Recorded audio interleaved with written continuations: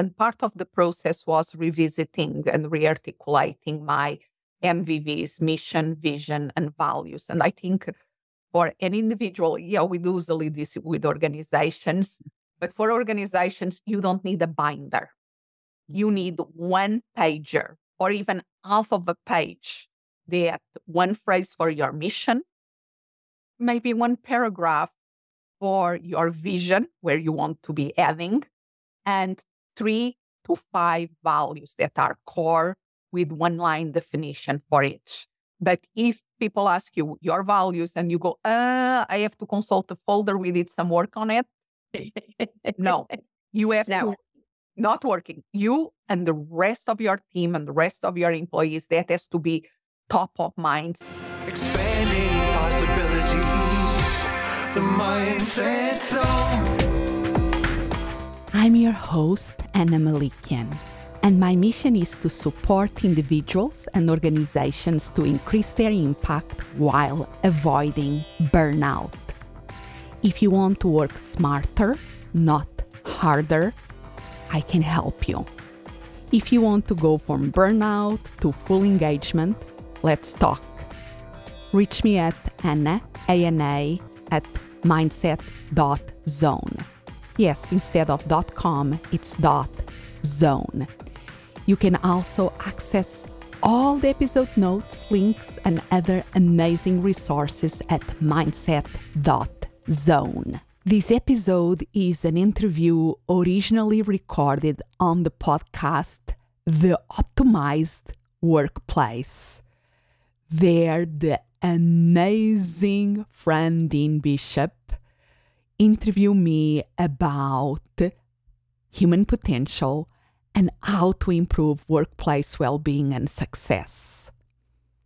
Here is our conversation. Today, I have the absolute pleasure of welcoming Anna Melikian.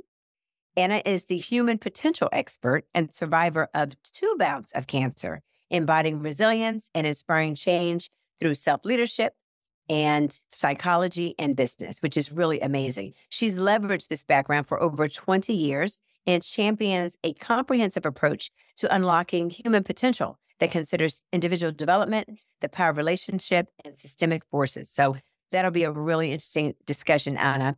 Anna is also a keynote speaker, and she really focuses and has done extensive research on life experiences and 2 decades of work in human potential. And I love the fact that you said human potential, not human factoring, not human performance, but human potential, to help audiences everywhere overcome their psychological blind spots and start living healthier, happier, and more purposeful lives.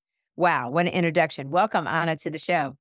My pleasure to be here. So I'd love to start with the actual name of your company and your purpose, because it sounds like you're doing some really purpose-driven work. And something else to add about you, she focuses on something, guys, called the Mindset Zone, and conducts, really insightful and enlightening interviews with guests around that. That's the name of one of her shows. So talk to us a little bit about this whole idea around human potential and really helping people unlock that, because I think most people in corporate who have had coaches before are very familiar with blind spots and how blind spots can show up for you. But what do you mean around this human potential to blind spots? So human potential is a term that my background is psychology. So that is a little bit my bias is in terms of the psychology in psychotherapy. But for the last, since 2010, I'm focusing coaching in personal development and helping really people tap into their human potential. And I see in general, in the story of human potential and how we approach it, that is done in a very individualistic way. And of course, we as individuals, we have the power of doing our self-improvement work that help us to be more proactive out there and less reactive, developing our self-leadership skills that good effects at the personal level, at professional level. So I'm totally pro that self-development work, and it's part of my focus. Yet, I think is a very narrow view of human potential. Because human beings, we are also connecting beings. So I think even better than say human beings is connecting beings. We thrive with connection. We thrive with others. We are social animals. So we really can achieve much more together than we can do alone.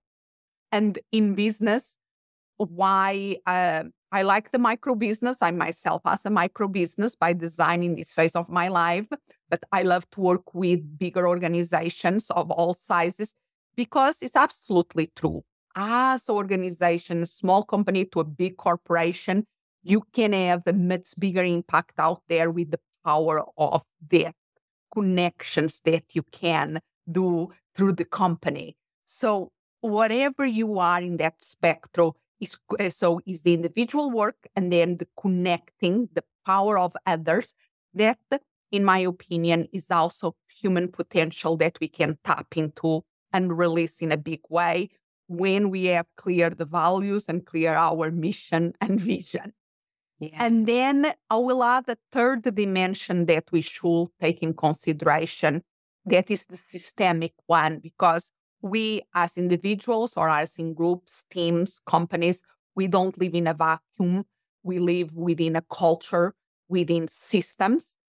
That if I was, when I was growing up, I thought, yes, we have a lot of power, and I still believe as an individual, absolutely. But life taught me that, the systemic forces are real. Very real and very active, you could even say. Very powerful. And in my opinion, being aware of them, what are the rules of the game? How do they work? How do they influence us? And how we can, as individuals and as in groups, influence them, creates a dynamic that, again, allows us to tap in an even bigger, more exponential human potential, because we can change the culture, we can change the systems, but we have to be aware of those systemic forces. So I'm so curious with that. What does the research show? So you've got these three factors, as you said, that sometimes people realize are at play.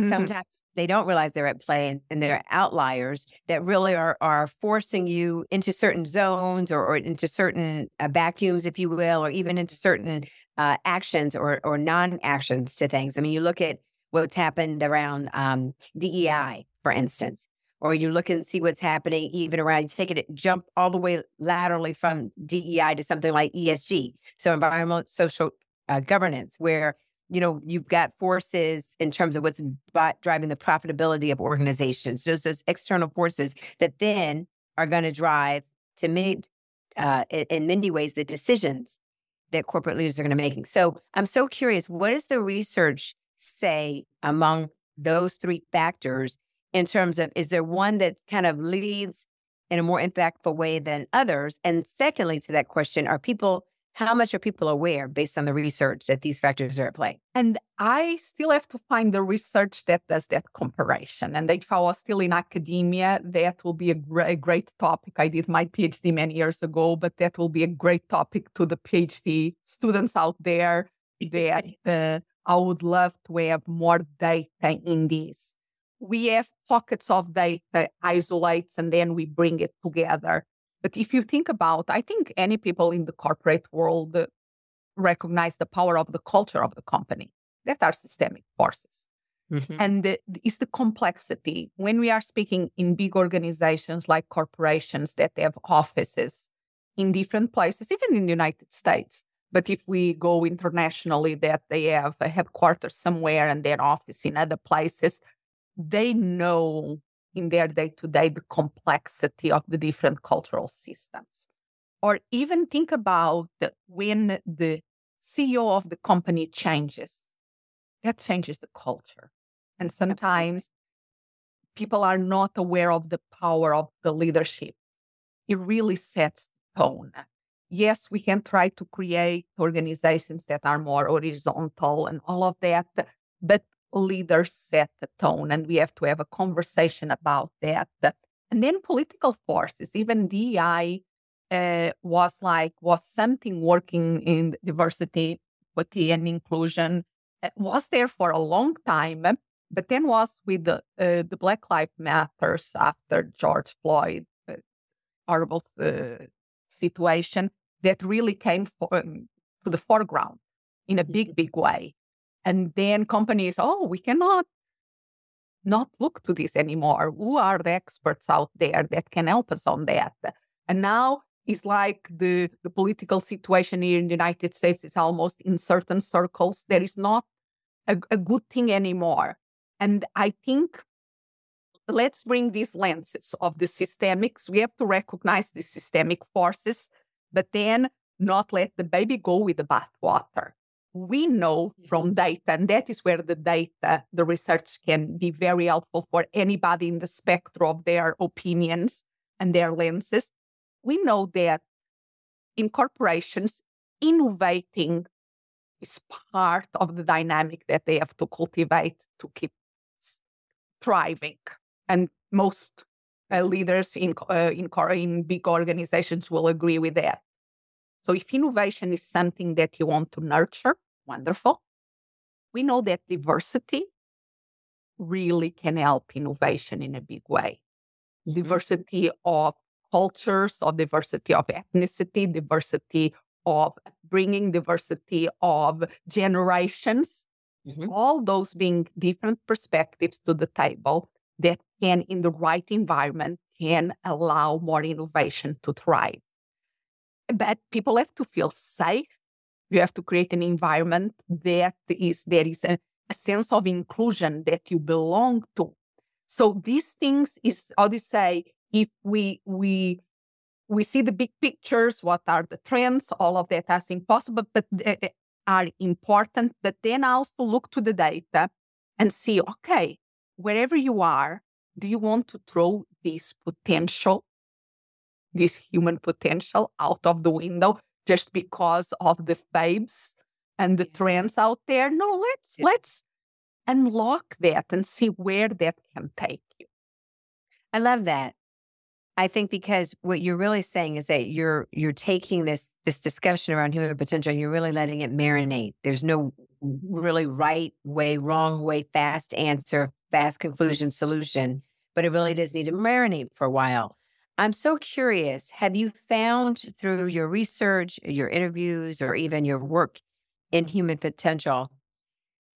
I'm always one that, it's great to see the research. It's great to see the data. It's great to hear the philosophical understanding, but what's the application, right? How do we really help change the trajectory of what the workforce dynamic is like, the cultural dynamic within an organization, so that it's not just philosophical exercise of conversation. Where's the application? And I'm so curious, we have an audience of leaders, but we also have an audience of individuals who work for, big organizations. Is there anything that you have seen in terms of a tool that exists for individuals to thereby identify whether or not an organization will support their zone, if you will, of human potential? Hopefully this is not another PhD student opportunity. Yes. No, but but it really exists. Is there anything you've seen? Let me bring to a very concrete thing. Nowadays, everybody out there speaking about burnout. Mm-hmm. And if you ask, okay, is burnout increasing? Everybody will say, oh, yes, we think we are seeing it in the Gallup poll, in other places, a lot of data coming up about since the COVID situation but it's still very hot topic, the burnout. And that is a topic that I think we have, that is creating problems like turnover in organization and so forth, and lack of productivity and so forth. So it's really hitting the bottom line, the profits, and organizations are paying attention to it. An interesting thing about the burnout is that the burnout symptoms are felt by the individual. It's the individual that feels the burnout and sometimes decides to quit, decides to quiet quit, decides to leave the organization and try something else, or has a health problem or a mental health issue that they have to withdraw. So I'm really an advocate that we have to be more proactive. Instead of reacting, we should be proactive in everything, including this situation, and do burnout prevention. Being aware of the red flags in the individual and the individual themselves, but then the organization has to be receptive to this. When people that were very driven, motivated, are starting to show signs that things are dragging, they are not being productive, they are not enjoying what they are doing anymore, let's pay attention to this. We have tools. I usually work with organizations with a tool that has more than 40 years of research from Christina Maslach's team on burnout, is the Maslach burnout inventory, that allow us to see where a group of people, a team, imagine a team, where a group of people, where they fall in terms, because burnout is not an on and off kind of thing. We have to see it as the extreme negative side of a continuum. So I like to imagine, if you imagine one line, a vertical line representing the level of energy. We can be exhausted. No energy is the lower part, no energy, exhausted, depleted. That is, people when are in full burnout are in that state. But in the opposite side, in the top of that vertical line, we have being on the flow, being in the flow of the high performance. That is a great energy to be in. So let's consider that energy thing. Then if you consider a horizontal line for the sense of connection with your purpose. So if you go to the right of that line, you are connected with your purpose, with your mission.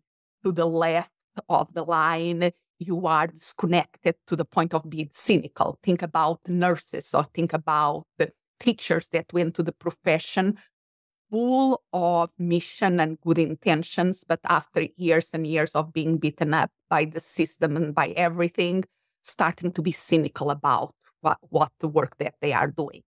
So if you see this, if you create a quadrant like that, people fall into full burnout when they are cynical and depleted of energy. That is the burnout that we want to prevent. But we have 3 other quadrants.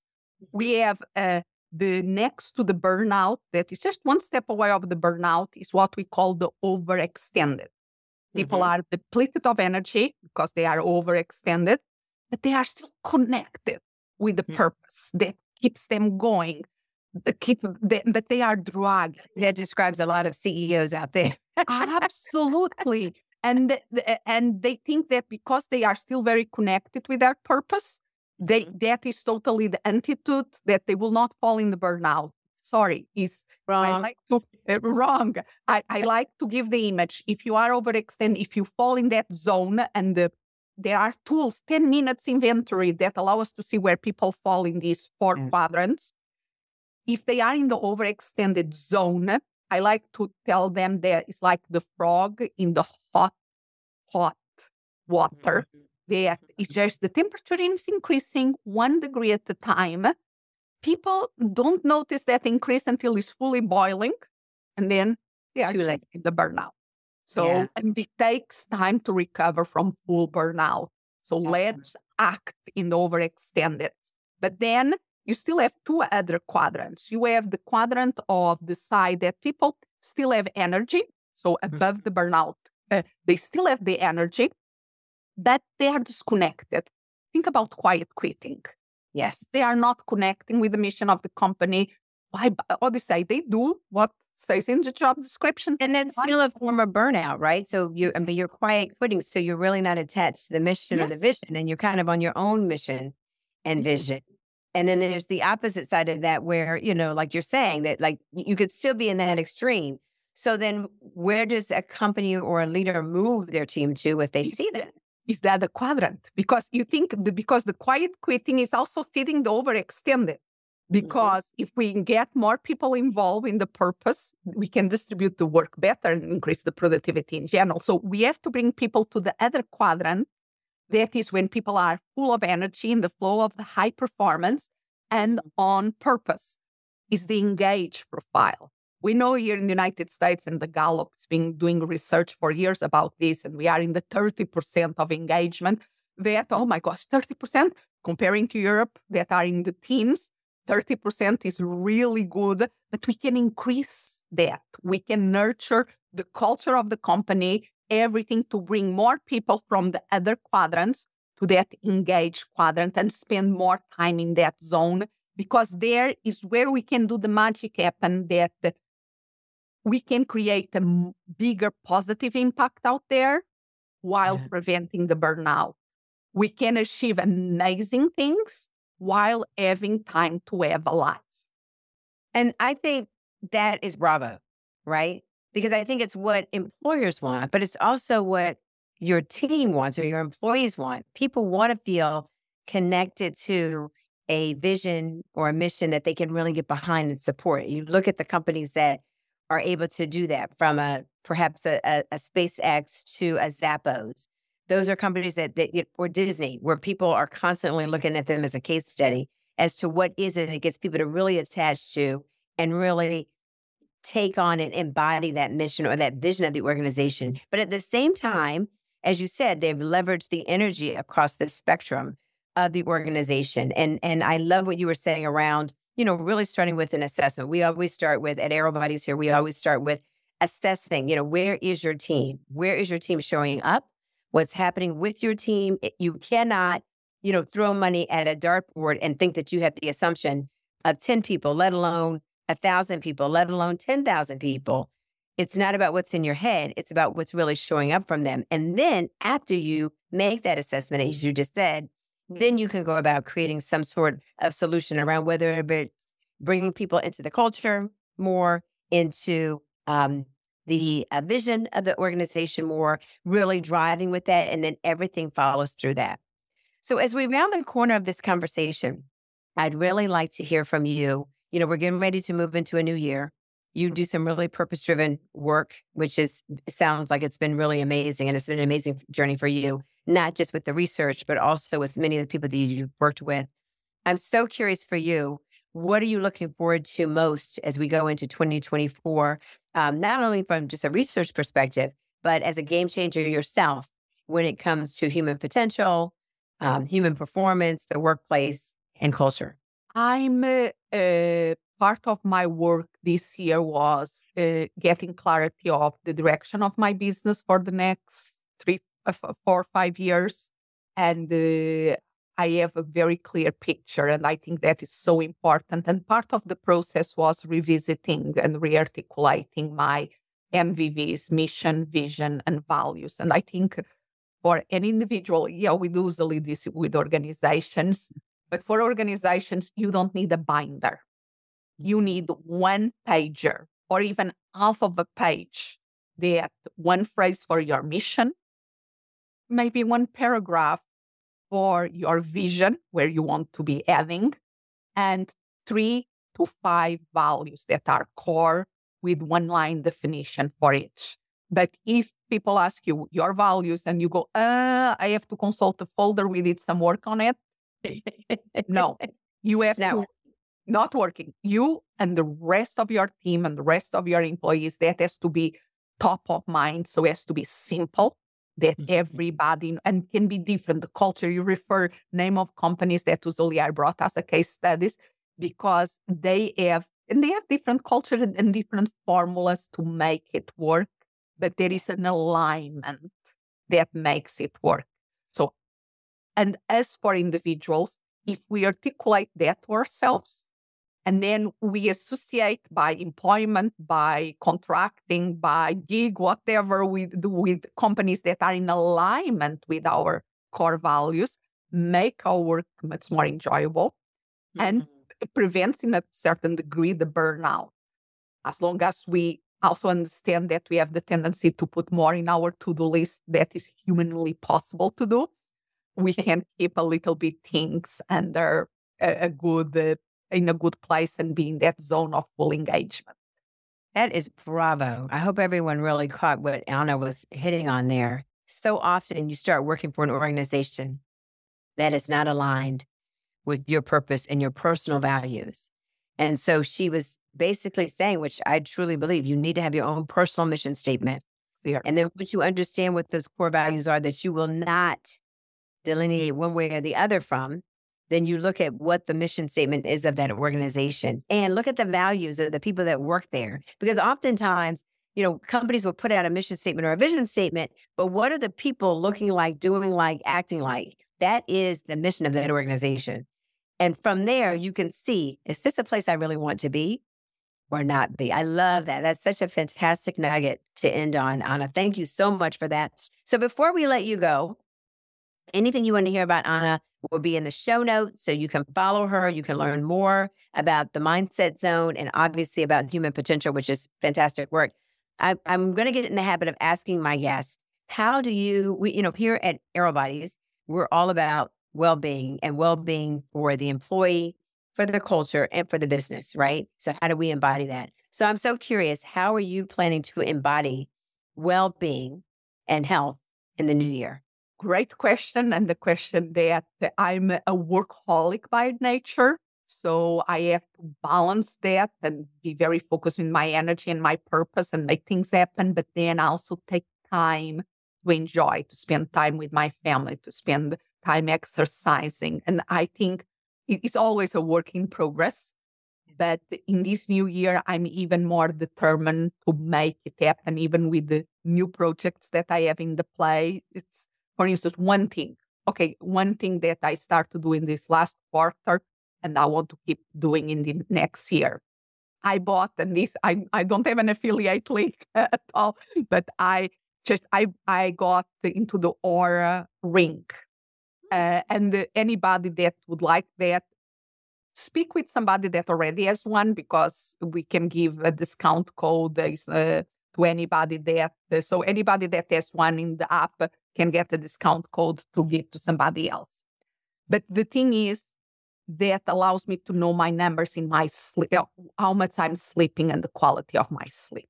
Very And nice. I think this is something really, really important. We have to honor, even when we are very busy, we have to honor resting and recovering and restoring. And our sleep is one of the key elements of it. Myself, for many years, I cut in my mom with a kid. I cut in my sleep in a big, big way, and I pay a huge price for that. Now, sleeping 7 to 8 hours is something that I prioritize, and tools like this really help me keep it going and to keep the numbers don't lie. Measuring really help us to manage. And that is one of the things that I have promised myself to keep honoring my sleep in 2024. Bravo, Anna. Bravo. Rest, recovery, and restoration. That is absolutely. I mean, it's not about having 1,000 different ways in which you're embodying well-being. It's about finding that one thing, that one tool, or that one embodiment that is something that will constantly remind you, I have to take care of my body, mind, soul. If I don't, then nothing else matters. So I'm so happy to hear that you're putting yourself first in that way, and that you're checking in on the workaholic nature of self, which is a work in progress. As a CEO to CEO, I get it 100%, but at least you're aware of it and you're trying to do things to work in harmony with that. So bravo. I hope you enjoyed this conversation, originally recorded in Fran Bishop podcast, The Optimized Workplace. Please follow her podcast wherever you listen to this podcast. Expanding possibilities, the Mindset Zone. Thank you for listening, and remember to follow this podcast. And if you're listening in Apple Podcasts, please leave us a review. That really helps us spread the word about the Mindset Zone. Also visit mindset.zone. Yes, instead of .com is .zone. There you can find amazing resources and more information about my speaking and how I support purpose-driven individuals and organizations increase their impact, while preventing burnout. As always, I'm so grateful you are here. Expand what's possible for you, for the ones around you, for the world.